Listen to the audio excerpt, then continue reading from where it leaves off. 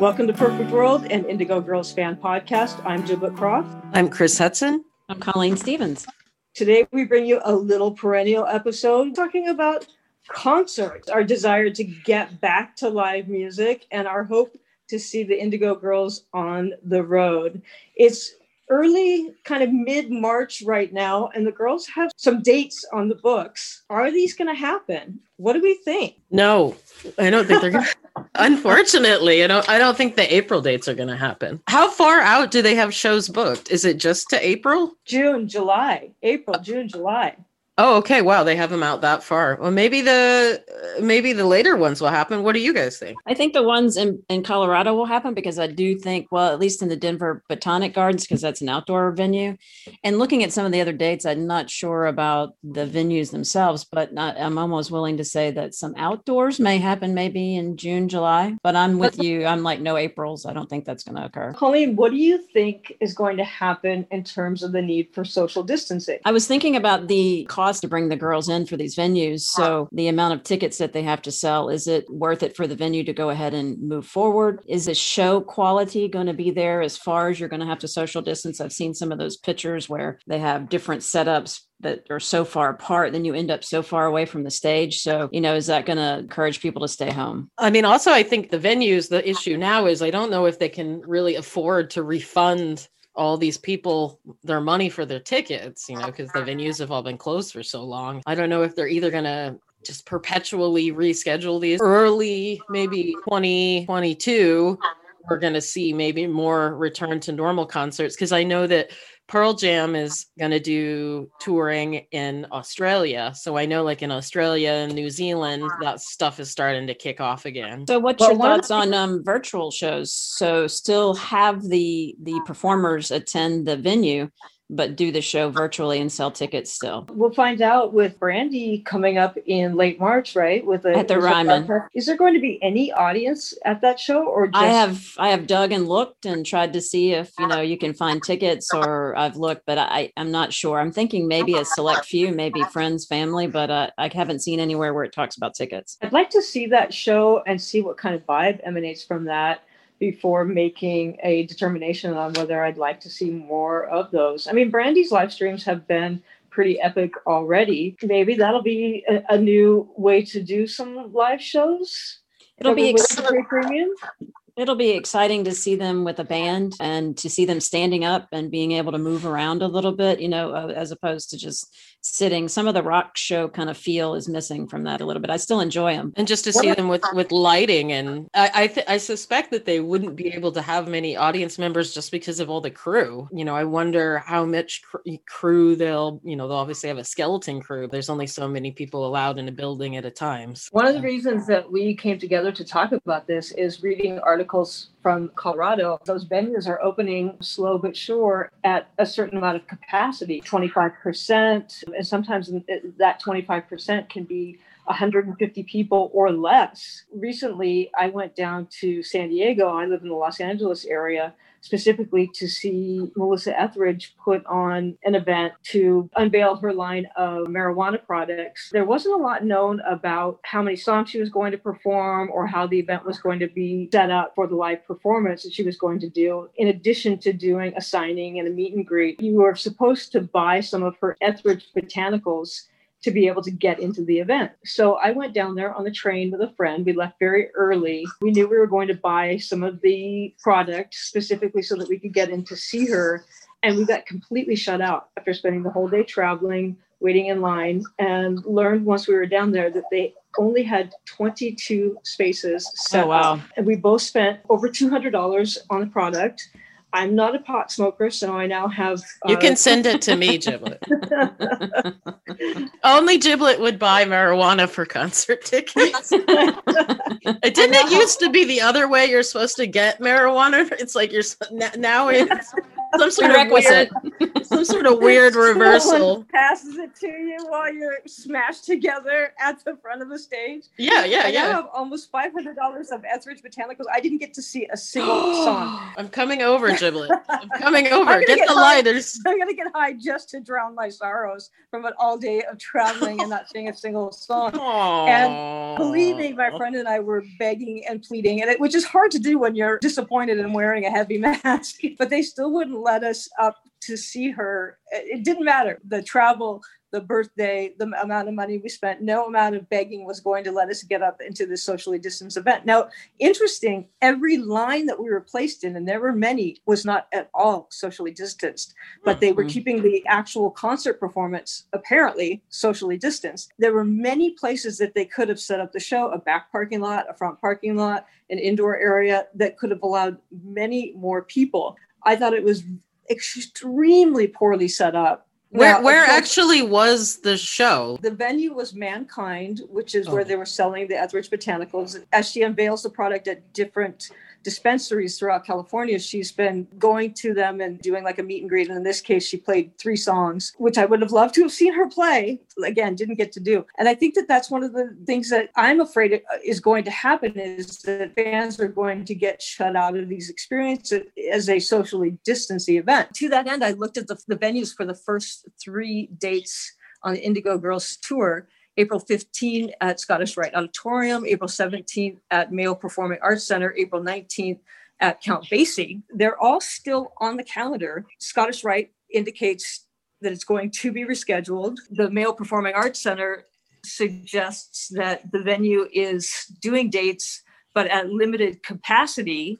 So fans will be assigned a seat at about 150 people in the venue. So if you have a ticket, what does that mean? Yeah. Only some of us are going to actually be able to go? I thought about that earlier, as the diehards for the front row go, showing up 2 hours before a show to be first in line. What's that going to look like now? Are people going to show up 6 hours to camp out? I mean, what's it going to take to get in to see a show? Exactly. The social distancing, how much will it be enforced? At the Melissa event, the lines were not at all socially distanced, only once you got into the performance. For the Count Basie venue, the website simply indicates that if the performance stays on the calendar, it'll go forward as scheduled. So it's kind of a wait and see indication, but I believe they are also limited capacity as well.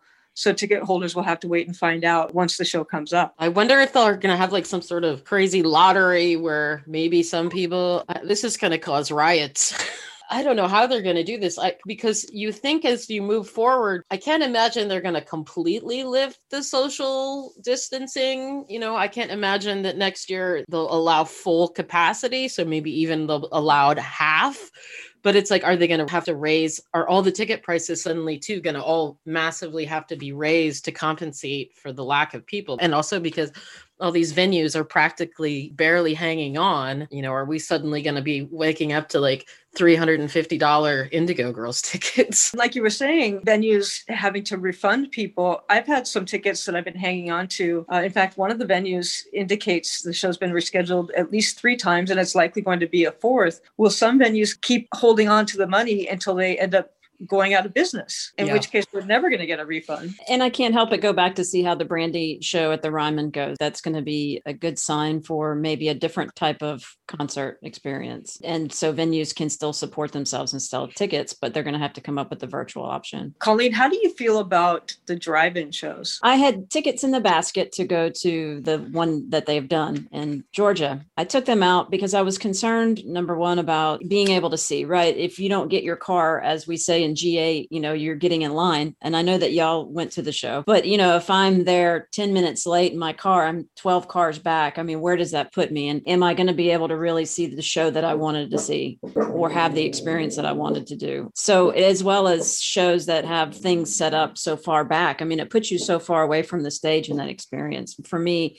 a show is next to the speakers, next to the stage, and feeling that. I'm not sure that I'd be crazy about a drive-in show either. Which could be our fate. Yeah. Are we going to just have to accept that we're going to have to be like a million miles away from shows from now on and And all of us that have been so spoiled will have to just get over it and be like, I can see you. I think I hope we're not saying goodbye to the days of being spit on and sweat and, all that. It's like, I think for all of us, it's like, it's always, we're definitely front row crew. And I remember a couple of years ago, I was like, well, if I can't be in the first 2 rows at an Indigo Girls show, I'm not as super inclined to go. And now, well, maybe 2 rows is maybe 200 feet back out in the boonies. We speculate if they are going to announce some drive-in shows, maybe they have to wait until these shows that are on the books get addressed. It could be a conflict for them to start scheduling drive-in shows while these shows are still on the calendar. So we'll have to wait and see. Yeah. Or they'll just have to go to Australia and we'll just all have to rent a plane. 2 things. They're not going to Australia without us. Yeah. And they can do their solo projects and play these small, low-capacity clubs. And we'll be there. Yeah, you're right. We'll be there at 25% capacity. Or maybe they should just, like other musicians have done in the past, you kind of book a secret little venue and don't put down the Indigo Girls, maybe, book it as the B band or something. And, lucky people find out about it and they play. What's interesting too, though, is I wonder how many of those small venues are left. I know a ton of places that Amy played solo that I've seen her at have closed. I don't know. I think what's happening now, though, is that everybody's just starting to lose their mind from the lack of live concerts. I know I am. I mean, it's like you can see everybody deteriorating. The artists, too. It's like, okay, yeah. When the quarantine happened, we're like, oh, okay, it's kind of nice to be home. And I'm going to use this time to, work out and do all these amazing things. And then you get kind of bored with that. And then slowly the self-destructive patterns start to creep in. And then you're like, I got to leave. I need to get out. I think everybody's just starting to lose it. How do you think the girls feel about not being able to perform live? I noticed when I watched the drive-in show, their faces and the smiles that you couldn't get off Amy's face the entire time looking out at the crowd, that energy and that feedback that they get, the virtual shows that they're doing on Facebook don't give back to them. What's your thoughts on those? They're likely antsy to start playing in front of a crowd again. It's brought them that time with the family is probably invaluable, and they didn't realize that they wanted as much as they are enjoying, that they're dying to get in front of crowds. I think that all they need is just if they had one show, like an old show, I think they would just freak out from happiness. I think they were so excited at the drive-in. I mean, Emily did say that now in that podcast that they were on recently, that she was a bit concerned now that she's like, oh, I kind of like being at home. And it's like, oh no. When she said that, I was like, no. Because before she was traumatized. She loved touring. What's so funny is how all these people whose lives have been about just movement, to take them all and just stick them in a place for a year and see what happens. It's interesting too to see the creativity that's coming out from artists during this time period too. There's, in terms of instrumentally as well, people are sort of either it's just them and their guitar, or Melissa, she's playing with all these other instruments. So it's definitely pushing artists in directions they probably wouldn't have gone otherwise. But I definitely think everybody's ready to go back on the road and do some concerts. We all need some loud music to soothe our souls. And the connection and with people, the connection with the audience, that meet and greet that I just talked about with Melissa Etheridge, when you see the photos standing next to the artist and everybody's sort of shoulders pushed in and you're wearing a mask and the only indication of a smile is the crow's feet. It's so absurd, and you wonder why you're even taking the photo. I could skip that, the elbow bumps and the fist bumps and those type of things. Now, as a Pretenders fan, yes, I have a million photos where Chrissie Hynde is kind of cowering and not wanting to actually be standing next to you. Get the F away from me. I'm kind of used to that. But it's Chrissie Hynde. She's a bad. She can do what she wants. She was completely the right person to be ready for a pandemic. Okay, I'll hole up in my apartment for 3 years if you need me to. I'm ready to be left alone. I'm sure she's making amazing music during this time. But she has said in many interviews, I don't see it going back to normal at all, which concerns me because I need people like her to get back on the road and do her thing. I wonder how close to the stage we're going to get. Are we going to get Amy spit on her glasses again? Are we going to be able to stand next to them? Can we run up and grab a photo? If we reach out for them, are they going to reach back? Are there going to be meet and greets? My sister's favorite band being Styx, and they do meet and greets before every show.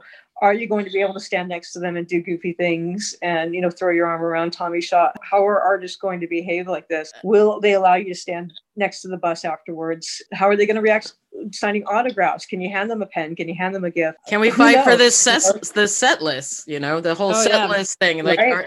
do we need to bring our wipes to disinfect the set list before we all run and get it on the stage? I think what will happen is they're going to have to just start doing shows at some limited capacity, and maybe the ticket prices will go up a little bit. What's so weird is the policing of it. Like you said, Giblet, like the line's not policed, but the inside is policed. And it's going to be super weird to sit in a concert hall. I mean, I don't mind that there won't be people next to me. I'm loud and I move anyways, and not be able to rush the stage, not be able to, it's like such sort of self-imposed imprisonment. That will be such a weird vibe. I mean, I guess we'll just all be so desperate that we'll take anything we can get. Seated shows have always bothered me because I've always felt so imprisoned right there, and I couldn't get up and dance and I couldn't sing. And the last show in Charleston that I saw, I didn't sit in my seat at all. I was the weird one over to the side dancing like Tanner. After the show, waiting by the bus, Emily coming out, and it was really, really cold. So I was already, my concern was her voice and standing out here in the cold with us and signing autographs. But she was so nice. I think it was Kay, Jason Sled, myself. Jib, you were there, weren't you? You were there in Charleston. I was there. She was so friendly and gave us hugs, all the like. And so now it's like they did one more show after that, and then they got off the road. It was just, oh my God, she was hugging all these people. The bubble wrap around the performers is going to prevent that